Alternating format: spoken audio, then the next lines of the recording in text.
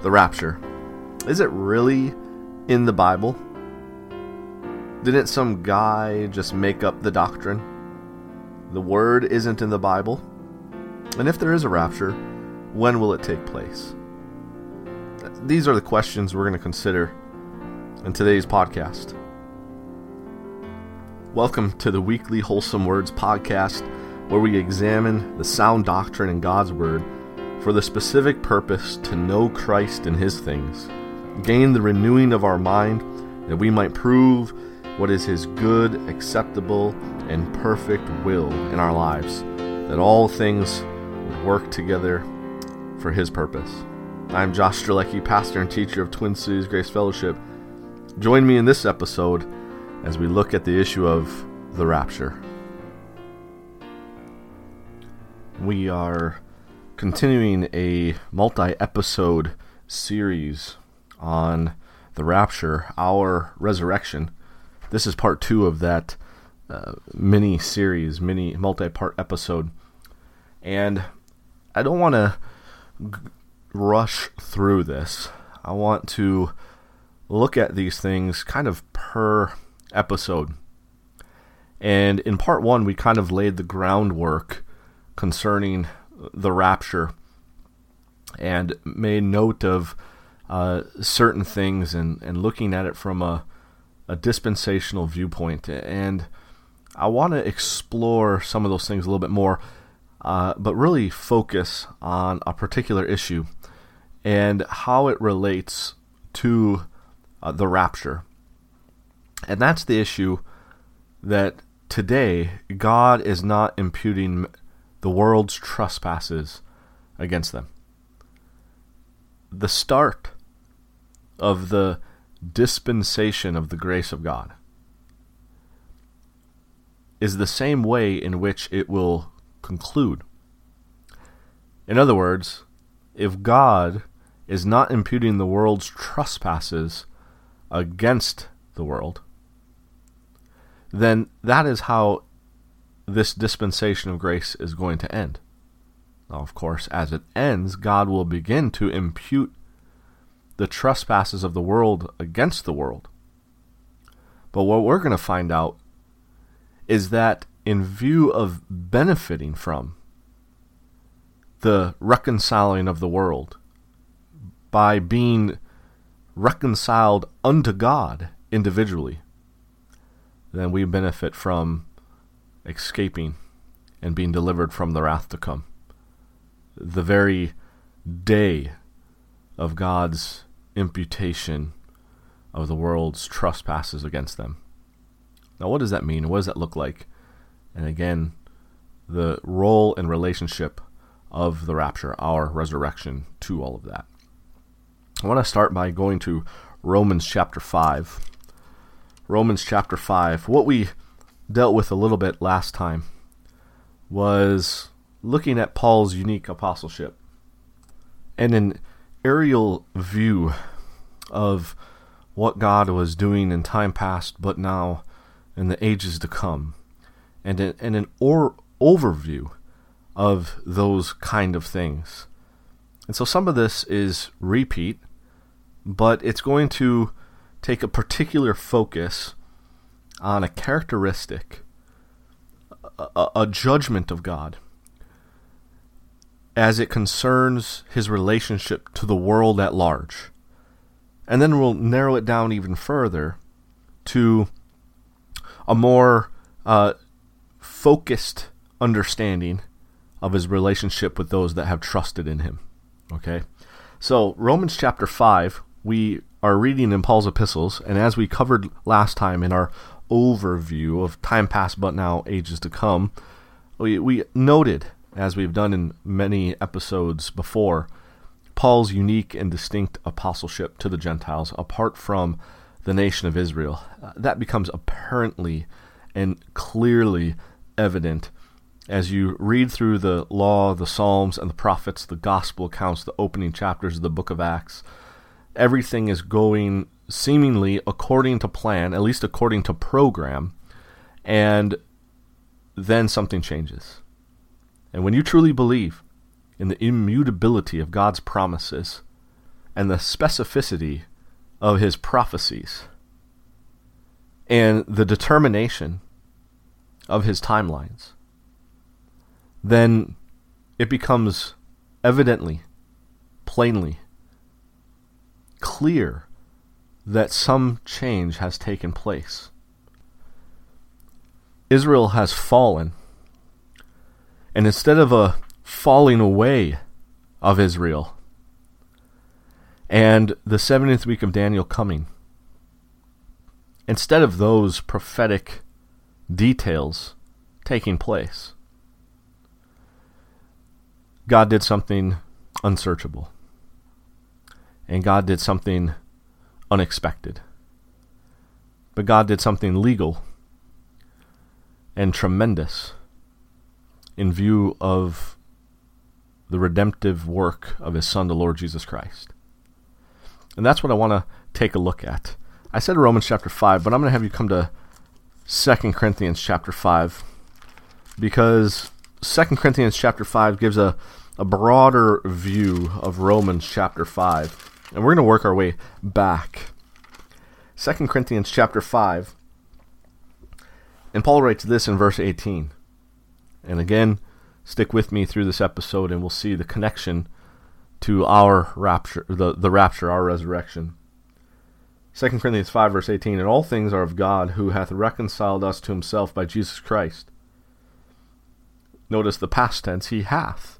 In view of faith in Jesus Christ, in his death, burial, and resurrection, we are reconciled unto God by Jesus Christ. And he hath given to us the ministry of reconciliation, a ministry to go out and minister something, and that is reconciliation. Now what's the details of this ministry of reconciliation? Verse 19, to wit, that God was in Christ, past tense, reconciling the world unto himself, not imputing their trespasses unto them, and hath committed unto us the word of reconciliation. So here you have a sandwich. He says he had given to us the ministry of reconciliation in verse 18. At the end of verse 19, he says, and hath committed unto us the word of reconciliation. Well, what is that? Well, God was in Christ doing something unto the world at large. This is not individual reconciliation. This is not the same kind of reconciliation spoken about in verse 18 in regards to who hath reconciled us to himself by Jesus Christ. This is the issue of something that he's done to the entire world that does not automatically result in individual justification, but rather paves the way for individual justification. In contrast to what his judgment was going to be at the time he instituted this reconciling of the world, which was not reconciling of the world, but judging the world in righteousness and imputing their trespasses unto them and having his long prophesied day of wrath. In other words, the issue here of God was in Christ reconciling the world unto himself, not imputing their trespasses unto them, is the issue of legally, by the death, burial, and resurrection of Christ, God being able to change how he's going to go about dealing with the world, at least for a period of time. And during that period of time, in view of reconciling the world unto himself, not that the world's reconciled unto him, but he's reconciled the world unto himself. He's not imputing their trespasses unto them. Now, what does that mean? What does that look like? Well, come with me to Romans chapter 5. And let's look at this just a little bit here. Before we go up to verse 9, 10, look at verse 12 of Romans 5. What does it mean to impute the trespasses of the world and not to do that. Look at verse 13 of Romans 5. For until the law, sin was in the world, but sin is not imputed when there is no law. Sin is not imputed when there is no law. What then is imputed when there is law? Sin. And when there's law and commandments, guess what sin is called in view of not keeping the law and commandments? Trespasses. Trespasses. Now, what does this look like? There's a whole reason for this in the argument. I'm just pulling it out. But what does this look like? Well, come back to Leviticus chapter 26. Leviticus chapter 26. And let me show you what it means to impute trespasses. Here, not against the world. Here, we learn from the Apostle Paul in Acts that during this time, the Gentiles, who suffered all the nations to walk in their own ways, he winked at it. But then, there was coming a time when he was going to no longer just wink at it, but he was going to have his day of wrath, not only against his own people, but against all the world. Look at Leviticus chapter 26. This is the blessings and the curses of the law. The curses of the law contract was God's means of imputing their trespasses against them. The blessing, of course, wasn't. It was the issue of imputing righteousness unto them. It was the issue of not righteousness, but imputing blessing and reward for their righteousness. But here's the curses. And we'll see what God does when he imputes their trespasses against them.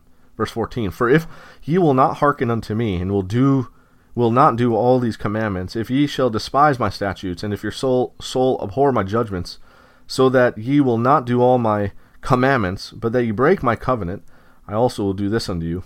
I will even appoint over you terror, consumption, and the burning of goo, that shall consume the eyes and cause sorrow of heart, and ye shall sow your seed in vain, for your enemies shall eat it. And I will set my face against you, and ye shall be slain before your enemies. They that hate you shall reign over you, and ye shall flee when none pursueth you. Now look at verse 18. And if ye will not yet for all this hearken unto me, then I will punish you 7 times more for your sins. He describes that in verse 19 and 20.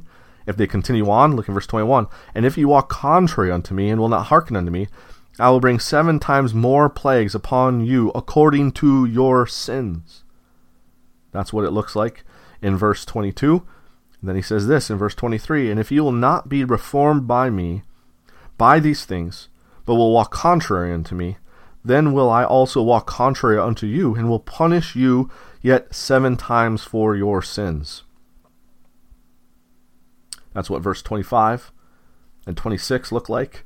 And then he says in verse 27, and if you will not for all this hearken unto me, but walk contrary unto me, then I will walk contrary unto you also in fury. And I, even I, will chastise you 7 times for your sins. I, even I. That's what he's going to do when he returns during his day of wrath. It's the Lord's day, not Sunday, as Revelation chapter 1 talks about. It's not Sunday.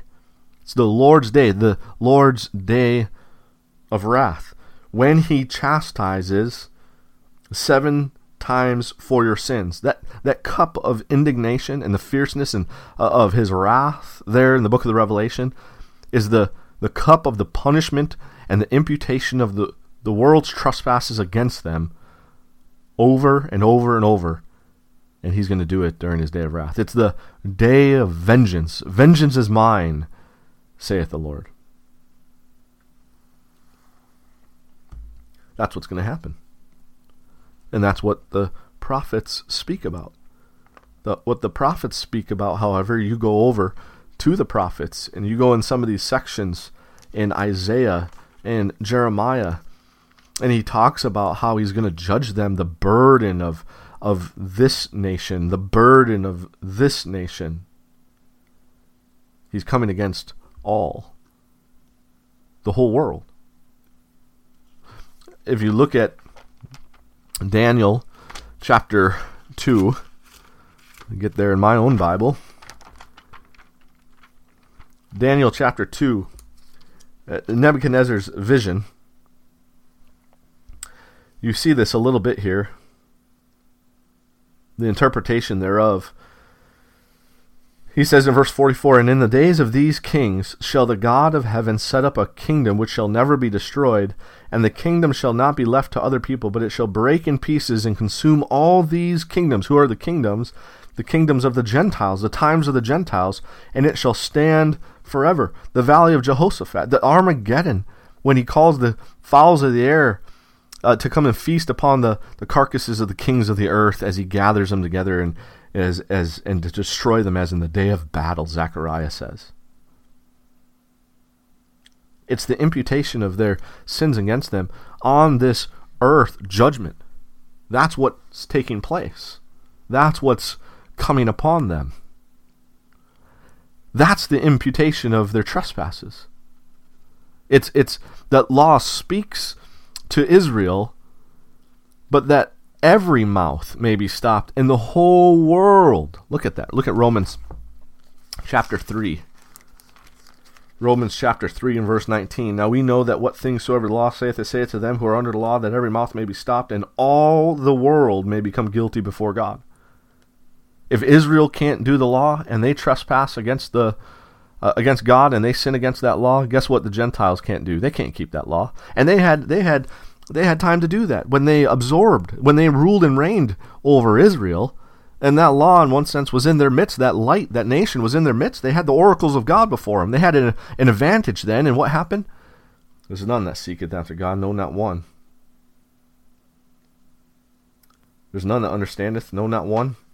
They've all gone out of the way, Jew and Gentile. They are together become unprofitable. There is none that doeth good, no, not one. And if he would have continued on with what he prophesied about, he would have poured out that cup without mixture. That cup of the nation's trespasses and God's imputation of those trespasses against them. It's God's dispensing of his wrath is what that imputation of trespasses is. It's the issue of the punishment, but to the point where it's 7 times times 7 times times 7 times times 7 times. There in Leviticus chapter 26. And that's what he's bringing upon the world. But instead of that, we learn in Romans chapter 2, in verse 4, not to do this. "Or despiseth thou the riches of his goodness and forbearance and long-suffering, not knowing that the goodness of God leadeth thee to repentance?" God is being good to the world today, gracious to the world. He's forbearing the world. He's long-suffering the world. We read that in Romans 9. Verse 22, "What if God willing to show his wrath?" He was. The wrath of God is revealed from heaven. It's revealed. The question is he imputing it?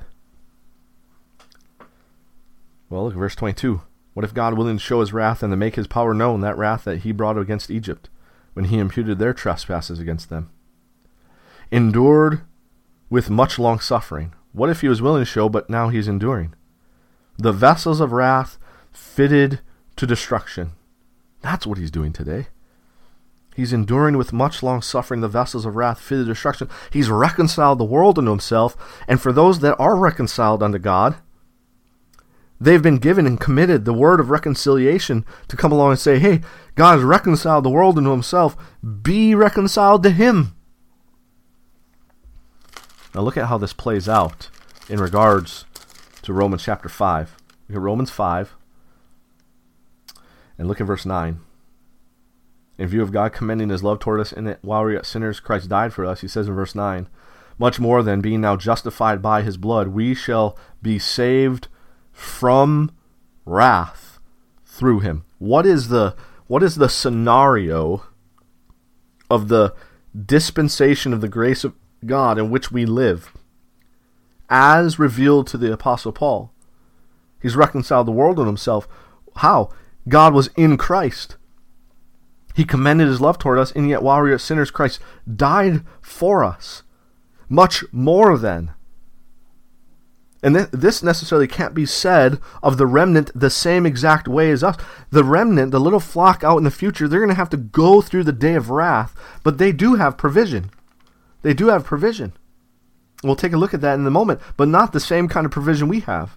We shall be saved from wrath through him. Now look at verse 10. For if when we were enemies, we were reconciled to God by the death of his Son, he's reconciled the world unto himself, much more being reconciled, now having been reconciled to God, we shall be saved by his life. Saved from what? Verse 9, from wrath. That's a tremendous thing. He's setting forth the benefits of justification unto eternal life in general, but he's specifying the implications and ramifications of that for those that are justified during this time in which God reconciled the world unto himself, is those that are reconciled to God now when he's reconciled the world unto himself, now when he's not imputing the trespasses of the world against the world, that those that are saved, those that are justified during this time in his much long suffering, his goodness and forbearance, we're saved from that wrath. That's not true of every person. If someone doesn't believe today and the rapture was to happen and he's going to have his day of wrath, they're going to experience the wrath of God. That's what Paul tells them. That you treasure up wrath against the day of wrath. In Romans chapter 2. But for those that believe in the death, burial, and resurrection of Christ during this dispensation of the grace of God, because of the judgment made in connection with the world to reconcile the world to himself, not imputed their trespasses against them, and you've benefited during this time, he is not going to impute your trespasses against you. In other words, he has made provision through the life of the Lord Jesus Christ and through him to be saved from wrath, from that day of wrath.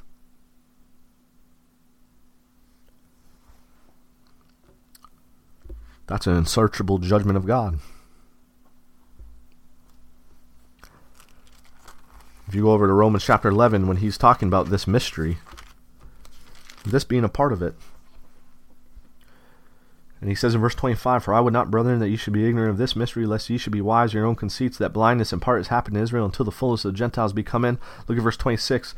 And he goes right to Israel. And so all Israel shall be saved, as is written, there shall come out of Zion the deliverer, and shall turn away ungodliness from Jacob. When the deliverer comes out of Zion, he stood, his enemies are made his footstool, and he's going to deliver Israel through that day. And out of that day. That's what he's going to do with Israel. But they go through it. They're not saved from it. They go through it. Now, in it, while they're in it, you could say that they're saved from it.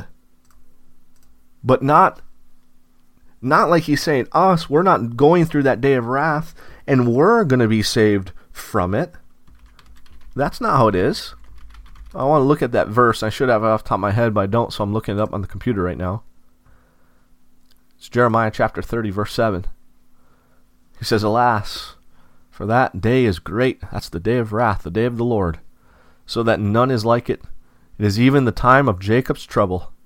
But he, Jacob, Israel, shall be, the believing Israel, but he shall be saved out of it, not from it. Out of it, through it, and out of it into that kingdom. He that endures to the end shall be saved for the faithful believers at that time. Now, why is this so important?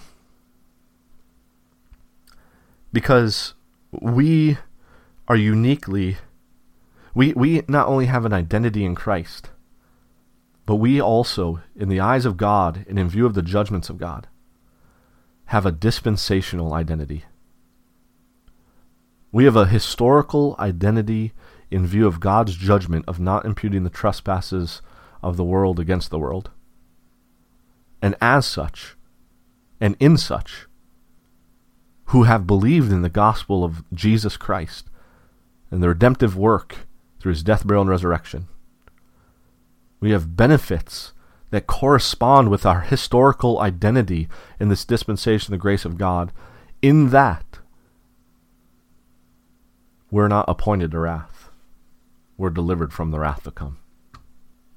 Let's quickly look at those verses that are different than what Jeremiah 30 verse 7 says, that he, Jacob, the seed of Israel, the little flock, will be saved out of it. Well, look at what Paul says in 1 Thessalonians chapter 1 and verse 10. And to wait for his Son from heaven. They will look up, but they're looking up for him to come down. And that's not the anticipation for us today. Just as Paul saw him descend from heaven, but not touch this earth, and looked up to him, so too will we look up in regards to his appearing, in regards to our rapture. He says, and to wait for his Son from heaven, whom he raised from the dead, even Jesus, which delivered us from the wrath to come. That expression, the wrath to come, is the same thing, that the same expression used by John the Baptist as recorded in Matthew chapter 3. Let me just turn there real quick and read it to you. When he says here in Matthew chapter 3 verse 7, but when he saw many of the Pharisees and the Sadducees come to his baptism, he said unto them, O generation of vipers, who hath warned you to flee from the wrath to come? Not delivered from the wrath to come, but flee from the wrath to come, so that they could be saved out of it. We are delivered from the wrath to come. What is that wrath? The day of wrath. The day of wrath. In 1 Thessalonians chapter 5 and verse 9. For God hath not appointed us to wrath, but to obtain salvation, as we saw in Romans 5, saved from wrath. Saved by his life. Saved from wrath through him.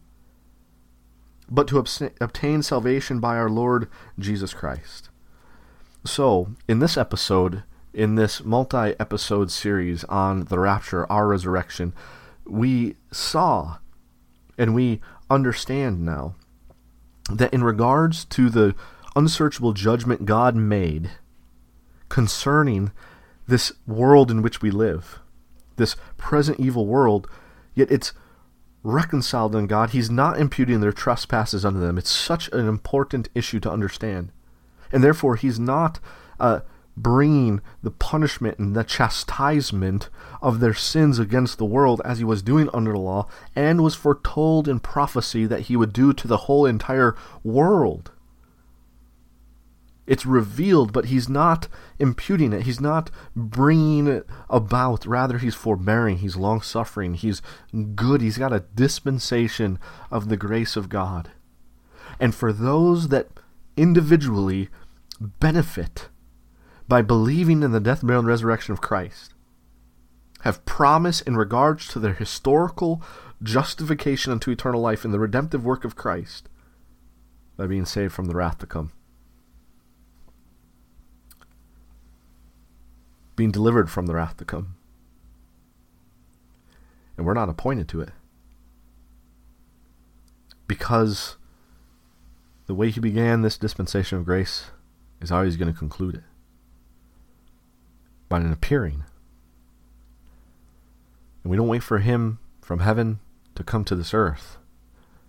As we'll see, we wait for him to heaven to go up to him. Beloved, that's a big difference. And there's many reasons for that we'll yet consider.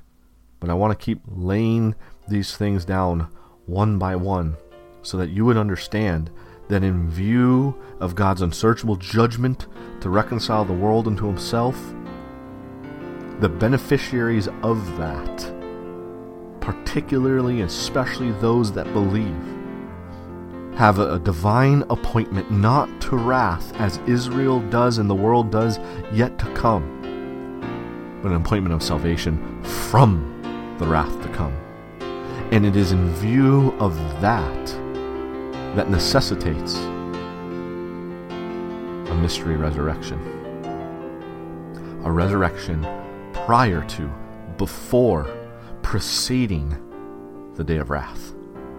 And it is that, both the similarities to future resurrections and the differences of future resurrections, that we'll begin to look at in episodes to come. Until next time, look up.